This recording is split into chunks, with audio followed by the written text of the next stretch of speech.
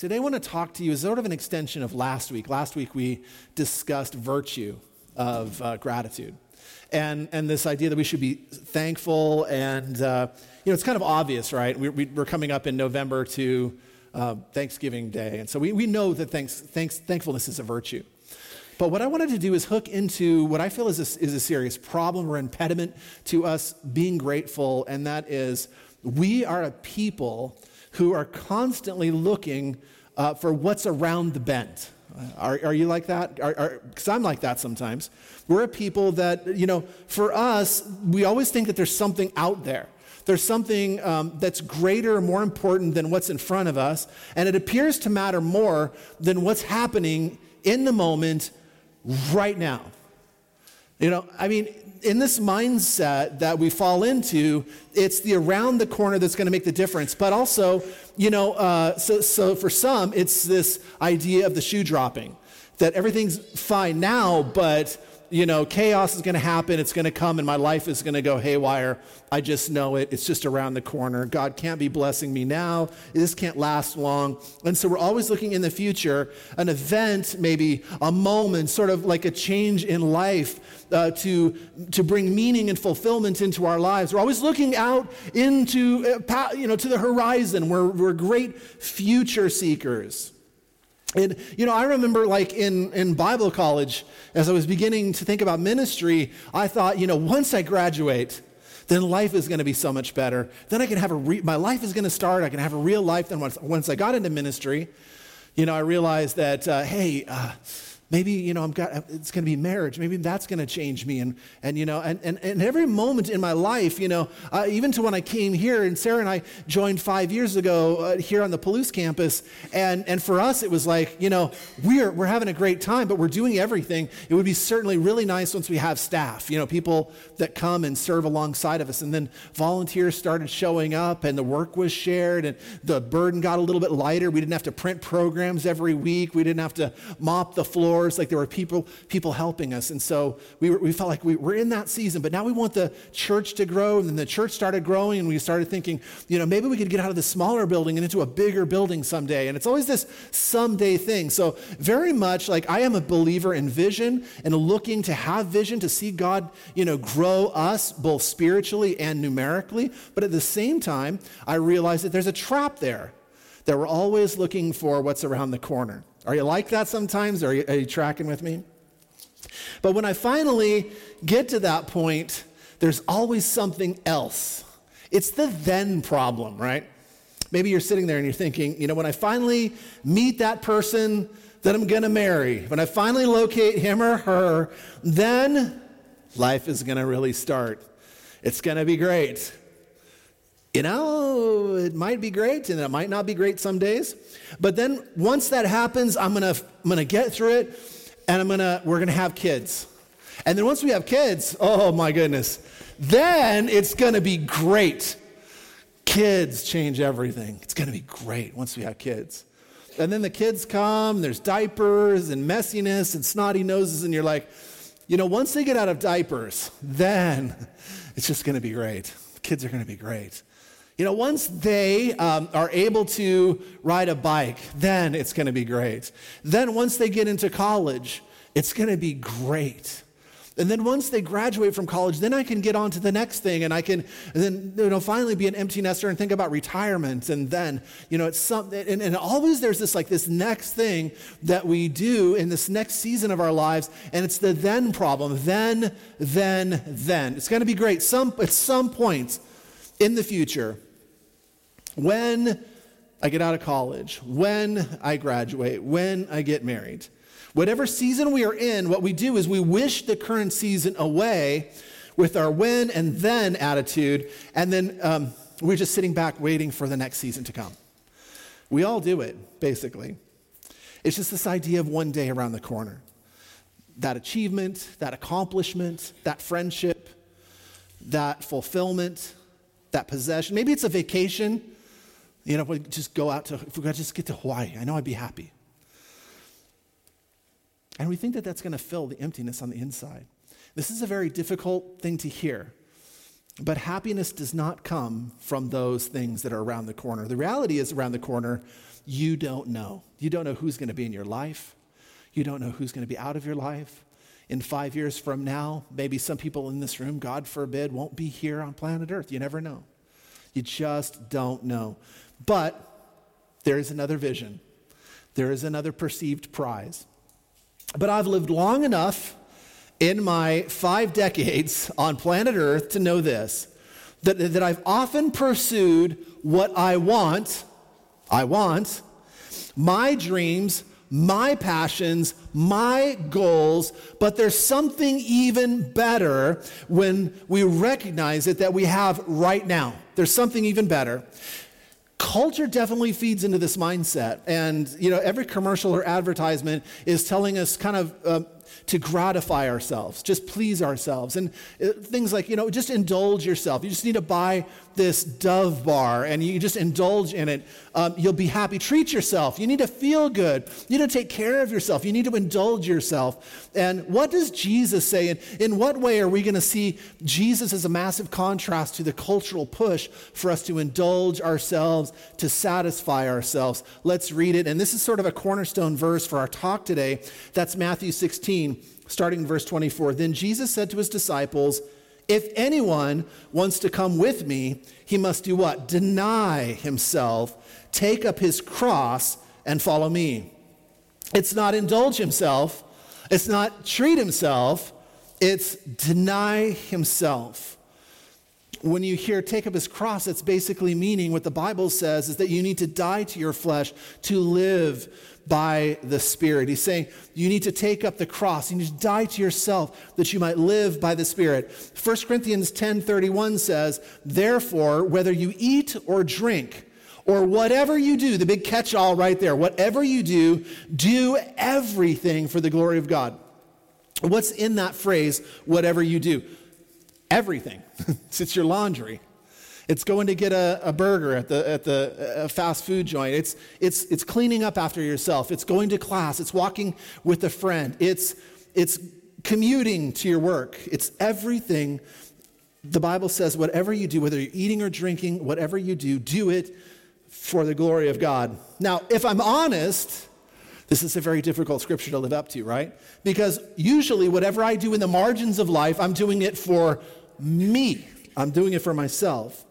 Whatever I do that makes me happy, that makes me feel good, that makes me fulfill my dreams is usually what we're all about doing in the ordinary day-to-day grind of our lives. And so we're not grateful because our minds aren't glorifying God, or our hearts aren't glorifying God.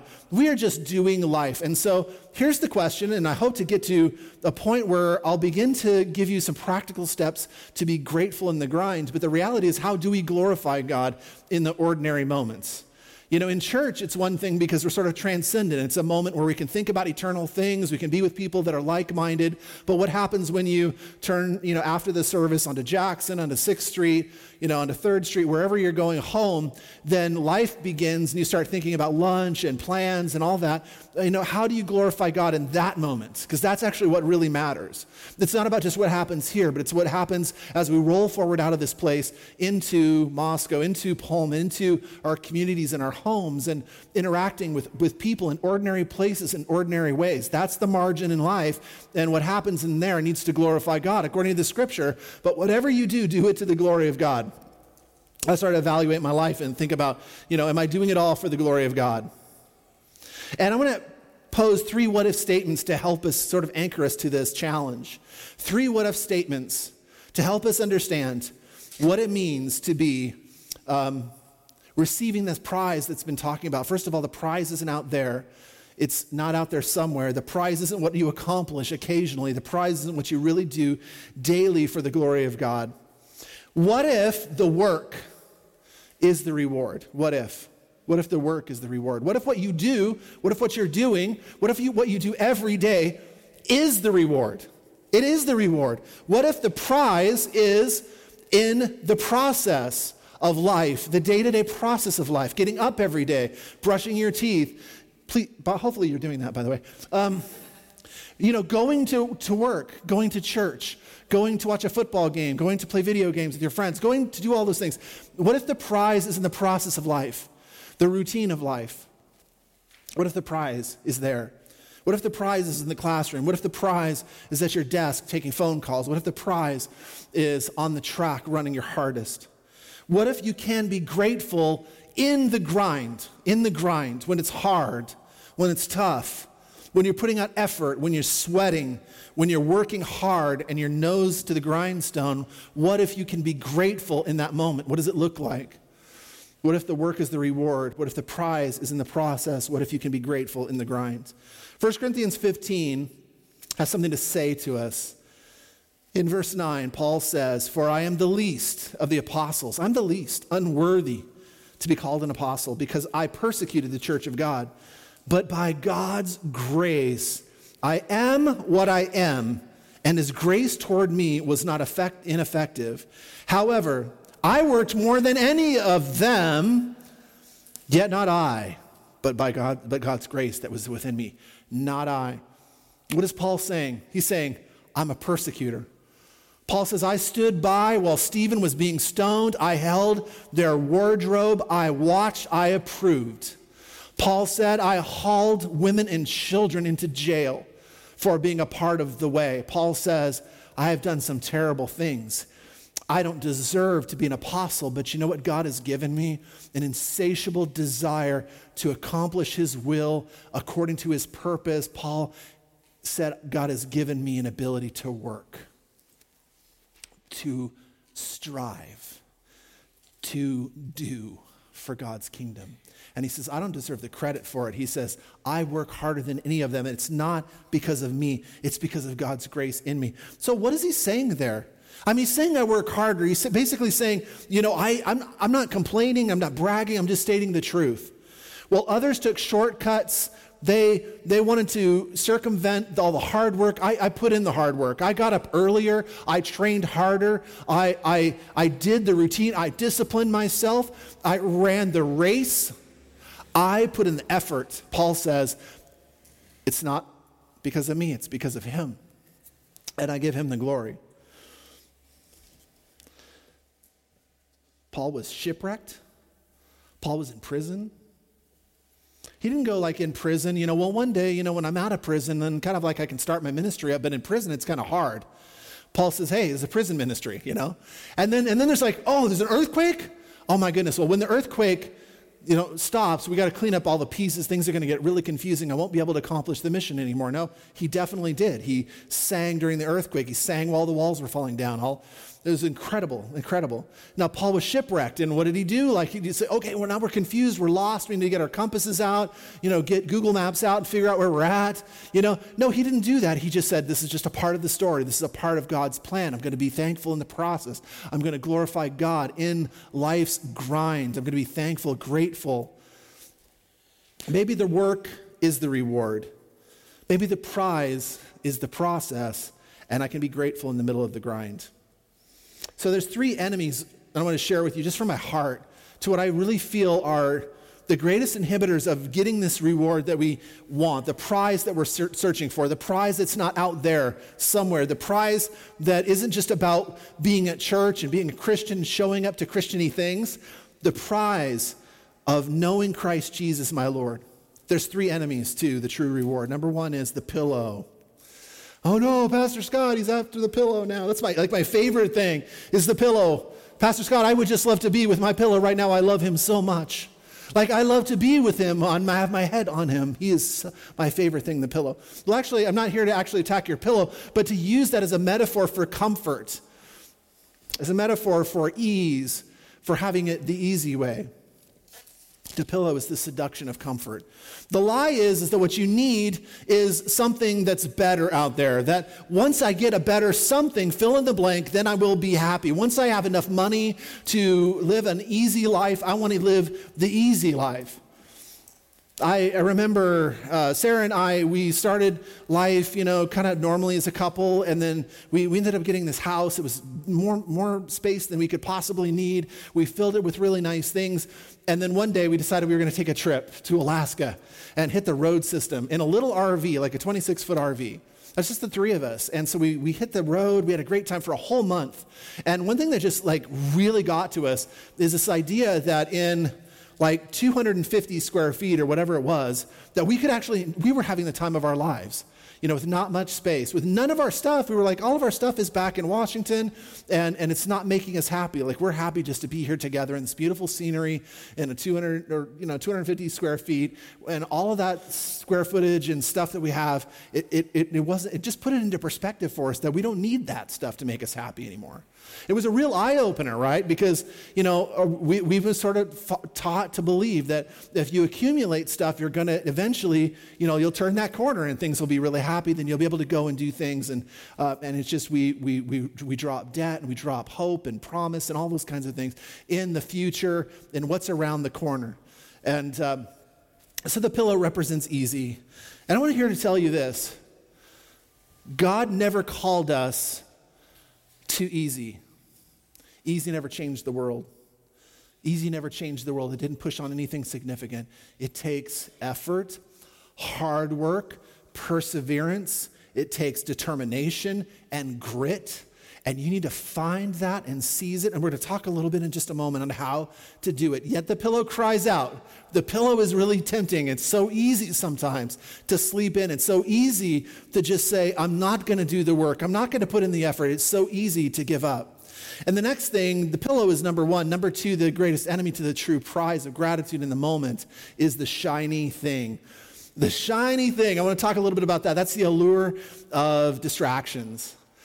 Sometimes, we just sit there, like even in church, maybe some of you, you're getting a notification right now in your pocket, a ding or a buzz or something is happening. I had it happen to me when I came in this morning. It's like, a text message. It'll show up on my phone and I'll have to think about what I'm going to do and what I'm going to say. Now I'm not thinking in the moment. I'm thinking about something in the future. It's the constant allure. It's the shiny thing in our lives. The next thing, the beautiful thing, it's Netflix showing up in your email inbox saying that, you know what? They're 99% certain that if you just watch this upcoming show, if you just binge watch it, they're 99% certain that according to their algorithms, you're going to like it. You're going to have fun. You should definitely watch this Netflix show. And it's the alluring, shiny thing. There's so much of it around us. So much of it that's fun and easy and cheap or at least cheaper, right? I mean, we want to do these things. And all of us have access to ways and access to shiny things that drive our attention. And I'll tell you, like, it's for me too. I'll be sitting there in my quiet time at the dinner table, and I'm trying to get my mind on God's word, and all of a sudden what happens on my phone? Boom, boom, Pastor Scott, ding, ding, ding. Pay attention to this, or an alert like, did you know there's breaking news in Uzbekistan? You need to go pay attention to that. I'm like, okay, what's going on in Uzbekistan? And eventually it's just this crazy, it's this drive of what's happening out there, what's happening around the corner, what's happening, and what God is saying is like, I just wanted your heart right there, right now in this moment. God says, I need your time, your attention. I want to center you. I want to quiet you. I want to be with you. That's what God is saying. And my phone is saying, no. Now, pay attention to me. It's hard to hear. It's one of the reasons, like just as a practical piece of advice, I always tell people, set up your place of residence. I don't care whether you live in a mansion or you live in a dorm room. You need to set up a space that's like intentionally a quiet space. And the rule is when you're sitting in that chair, in that space, you do not take your laptop, you do not take your iPad or your phone into that space at all, ever. And when you sit in that chair in your life, you are quiet before God. That's your attention on Him, fully on Him. We have such a space. We have a place in our house where if we go in, we do not bring laptops, no computers, no cell phones. Our dog is not allowed into that room. He's not allowed into it. And why? Because the dog is a distraction. And so we tell our dog not to go in, and he's a good boy, so he doesn't go in. He's a good boy. He really is. You have to tell your dog, and just in case he's listening on the podcast, Guinness, you're a good boy. It's good to tell your dog that. But the key is that it's a place of quietness, of intentionality. And we have to develop that because the allure of the shiny thing is so real in our lives. And I hate to say it, social media is a big one. It's the carrot. You will never seem to find real satisfaction. One time it dawned on me as I was looking on Facebook and just watching all of my friends, especially those that are in the marketplace, accumulate things that I will never be able to accumulate. Like, I started to look at it and I'm like, I started to feel a little depressed and I'm like, wait a second, that's not the measuring stick. I've got it all wrong. And so I just decided, every time I feel that, Facebook gets put away, Instagram goes away, Twitter goes away. Twitter's just nasty, by the way. I just let all that stuff go away because it honestly, it's just destructive to my soul. And so there's a recognition that the shiny thing keeps us always thinking about something better in the future that we could have or we're not having, or something in the past, some reminder, some old relationship, something that happened way, way back that you can't and won't be able to change. Doesn't define you, but it explains you. Those things are real. The shining thing keeps us from having gratitude in the moment. So there's the pillow, there's the shiny thing, and then there's the towel. The towel represents quitting, throwing it away. The temptation to just give up, to quit. It's a relationship, it's a marriage, it's your finances. It's gotten too complicated. It's gotten too bad. I just want to quit. Maybe for some, it's Christianity. Well, I tried God. I came to church. Nobody was friendly. Nobody talked to me. They didn't seem to appreciate me, so I'm going to quit. I'm not making enough of a difference, so I'm going to give up. I'm going to quit. It's so easy to do that, isn't it? So easy to quit. So easy to give up. You can throw in the towel. Or the towel also represents this. You can pick up the towel like Paul did, and you can wipe the sweat off your brow, and you can go back to work for whatever you are called to do. And let me tell you something, I have a lot of respect for those of you guys that are working in difficult work situations where you don't really like your employer, or there's a difficult personality clash. I'm not here to tell you that that's not real or valid or anything, but I'm here to tell you that, you know what? It all gets difficult all the time. I felt called in my life for 2 decades to be a software engineer. I love to write code. I get so much joy out of writing code, and yet there was whole years while I was doing that where I didn't like my situation. It wasn't coming together the way I wanted. I didn't like my team that well, so I didn't really like the situation, but I kept persevering and I kept pursuing the goal. And I kept enjoying what God had called me to do. Now I'm a pastor and I have the same situation. I'll have times where things are going really well, like they are now, just super well. Everything is clicking, and other times where it feels like I'm treading water a little bit and struggling. And through it all, I just keep my eyes on the calling, because it's not supposed to be about when it's great for me. It's about when it's according to the calling of God. And so don't quit. Don't throw in the towel. When you suddenly realize that the work is the reward, it changes everything. When you suddenly realize that the prize is in the process, it changes everything. And that I can be grateful in the middle of the absolute grind of life, it changes everything. I kind of love graduation speeches, but I kind of don't, because they're sort of all the same, right? Fundamentally, it's follow your passion, follow your dreams. The problem with following passion, I'm just here to tell you this, is that the truth of the matter is that passion doesn't really pay the bills, right? It doesn't pay the bills, and sometimes you got to do that. The problem is that what we're talking about sometimes in these graduation speeches is selfish passion. It's about making me happier. But there's a higher calling, and it's selfless purpose. And I want to talk to you a minute about purpose, because purpose ties into these ideas of not being comfortable, not being distracted by the shiny thing, and not quitting. And so I want to read to you in its entirety one of my favorite graduation speeches of all time. It's from a guy, you may have heard of him, Winston Churchill. And this speech was given in 1941 to Harrow School, and he got up, the prime minister in his later years, got up to the podium, puts on his glasses, opens his notes, and he reads this speech. I'll try to read it in my best Winston Churchill voice. Never give in. Never give in. Never, never, never, never. Yeah, that sounds better. In nothing, great or small, large or petty, never give in except to convictions of honor and good sense. And that was it. That's the speech. Never give in, never give up. And there's a lesson in there for us. And that is when you know your purpose and you know what you're called to do and you know who God called you to be, it's not a matter of finding your passion, it's a matter of finding purpose. And when I am the starting point, the point is whatever I can do to make me happy matters.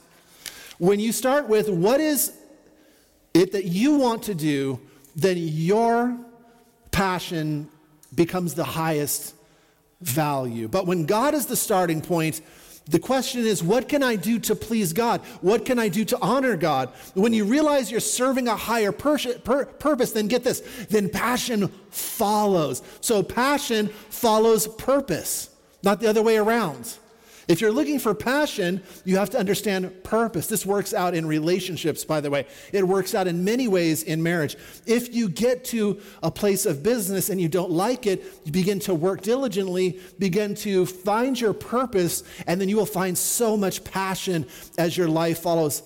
And I suggest this. I say some of us that don't have a sense of purpose, maybe we need to sit down with a journal and start to write out what we value in life. Start to look at the blessings that God has given us, the talents that He's accrued to us, and begin to write those out, diagram those out, and say, God, what is my calling and my purpose? And then what will happen as we begin to live that out in a practical sense, then the passion follows. It really follows. And so purpose leads to passion. Paul had passions. I mean, he was a tent maker. I don't know if he was passionate about that. How do you get passionate about tent making? I don't know. It doesn't sound like something fun. But he might have been passionate about music. We don't know, but he liked to sing. So I would say he was probably passionate about music. Maybe he was passionate. You know what he was passionate about was Bible. Like he loved the Bible. He spent his whole life, loved to learn about God's word. He was a great student, like many of you. But you know what he wasn't passionate about? You know what he wasn't passionate about? Getting beaten up and left for dead. He wasn't passionate about that. He wasn't passionate about shipwrecks. Wasn't passionate about that. He wasn't passionate about being beheaded. He wasn't passionate about any of those things. In all those circumstances, though, Paul said this in Acts 20, verse 24, "But I count my life of no value to myself, so that I might finish my course and my ministry that I received from the Lord Jesus." And here's what it is. He says it right here. "My purpose is to testify to the gospel of God's grace." God has made me a missionary. God has made me an ambassador to the Gentiles, and I am going to live that out no matter what. And then he says in Philippians 4 that considering all things, I consider Christ above it all. It's all garbage to me except for Jesus himself. That I might gain Christ, to be found in him, not having a righteousness of my own, that Paul says, but that which is imputed to me through Christ. And he knew what his purpose was, and his passion followed. That's purpose. It makes us feel passionate about the mundane, ordinary grind of life. The folding of the clothes can be done to the glory of God because we know what our purpose is. We can call someone on the phone and wish them a happy birthday. We can extend gratitude to someone, have them over for dinner. We can do all of that because of the passion and the purpose that God has put into our lives through Christ Jesus. Again, back to what Paul said, I'm doing it not because I'm a great guy. I'm doing it because he's great and he's given me all of these gifts. Like some find joy in service. I love to serve. Many of you guys are great at that. Like the people that are on the stage that you saw earlier, they were singing and playing their instruments to the glory of God. They're not up here to hear their own voices. Like I don't even know if they can hear their own voices. They're here to worship and to draw you into worship because they love to serve. The people downstairs that are taking little ones and pouring into their lives the gospel of Jesus Christ, like they're doing that week after week after week because they love to serve. There are those who lead growth groups or host growth groups in their home. It's extraordinary because it's a reflection of the purpose that they have in Christ. not just a task. Passion always follows purpose. Do you want to love something more? Serve it harder. Serve it with more purpose, and your passion will follow. 1 Corinthians 9:26, Paul says again, therefore I do not run like one who runs aimlessly, or box like one who beats the air. Instead, I discipline my body, and I bring it under strict control, so that after preaching to others, I myself will not be disqualified. Paul says, I am in this to race with purpose. I'm not going to beat the air. I'm not going to run aimlessly. I have a course set before me, and my course is to preach the gospel of the grace of Jesus Christ and to go all in for him. And he says, I'm not going to get distracted, put blinders on me, because that's my purpose. And Paul ran the race so well. It's such a great example for all of us. And he says, I discipline my body. I get up in the morning. I put in the effort. I conform myself to the image of Christ. I lay down that which distracts me. I determine to obey, to walk in obedience to Jesus Christ, because I'm not saved by my works, but my works reflect the inner transformation. I want to become a better follower of Jesus, he says. So bring it under control. One of the fruits of the Spirit is self-control. It's control. Imagine how your life would be different when you wake up, if you woke up every day and asked for a sense of purpose. Like you got up and you sat on the edge of your bed and you said, Dear Jesus, help me today to understand my purpose. I want to pursue it today. This is the day that the Lord has made. Let me rejoice and be glad in it. This is the day. Not someday, not tomorrow, not next week, not my birthday, not when I get married, not like when I get that promotion, like today. This is the day that the Lord has made. And God will begin to give you joy in the moment and gratitude in the moment like you've never experienced. Just if you could do that for 7 days, to wake up, not check the phone, not check Twitter, but get on your knees or just sit there on your bed and say, God, this is your day. Today, you've made it. I want to be obedient in it and walk with you and love you in it. I'm choosing to find a purpose, running it with purpose in every step. When I walk into the room, any room, the Spirit of God walks with me. When I go into my place of employment, the Spirit of God comes with me because I'm grateful and thankful and he's with me.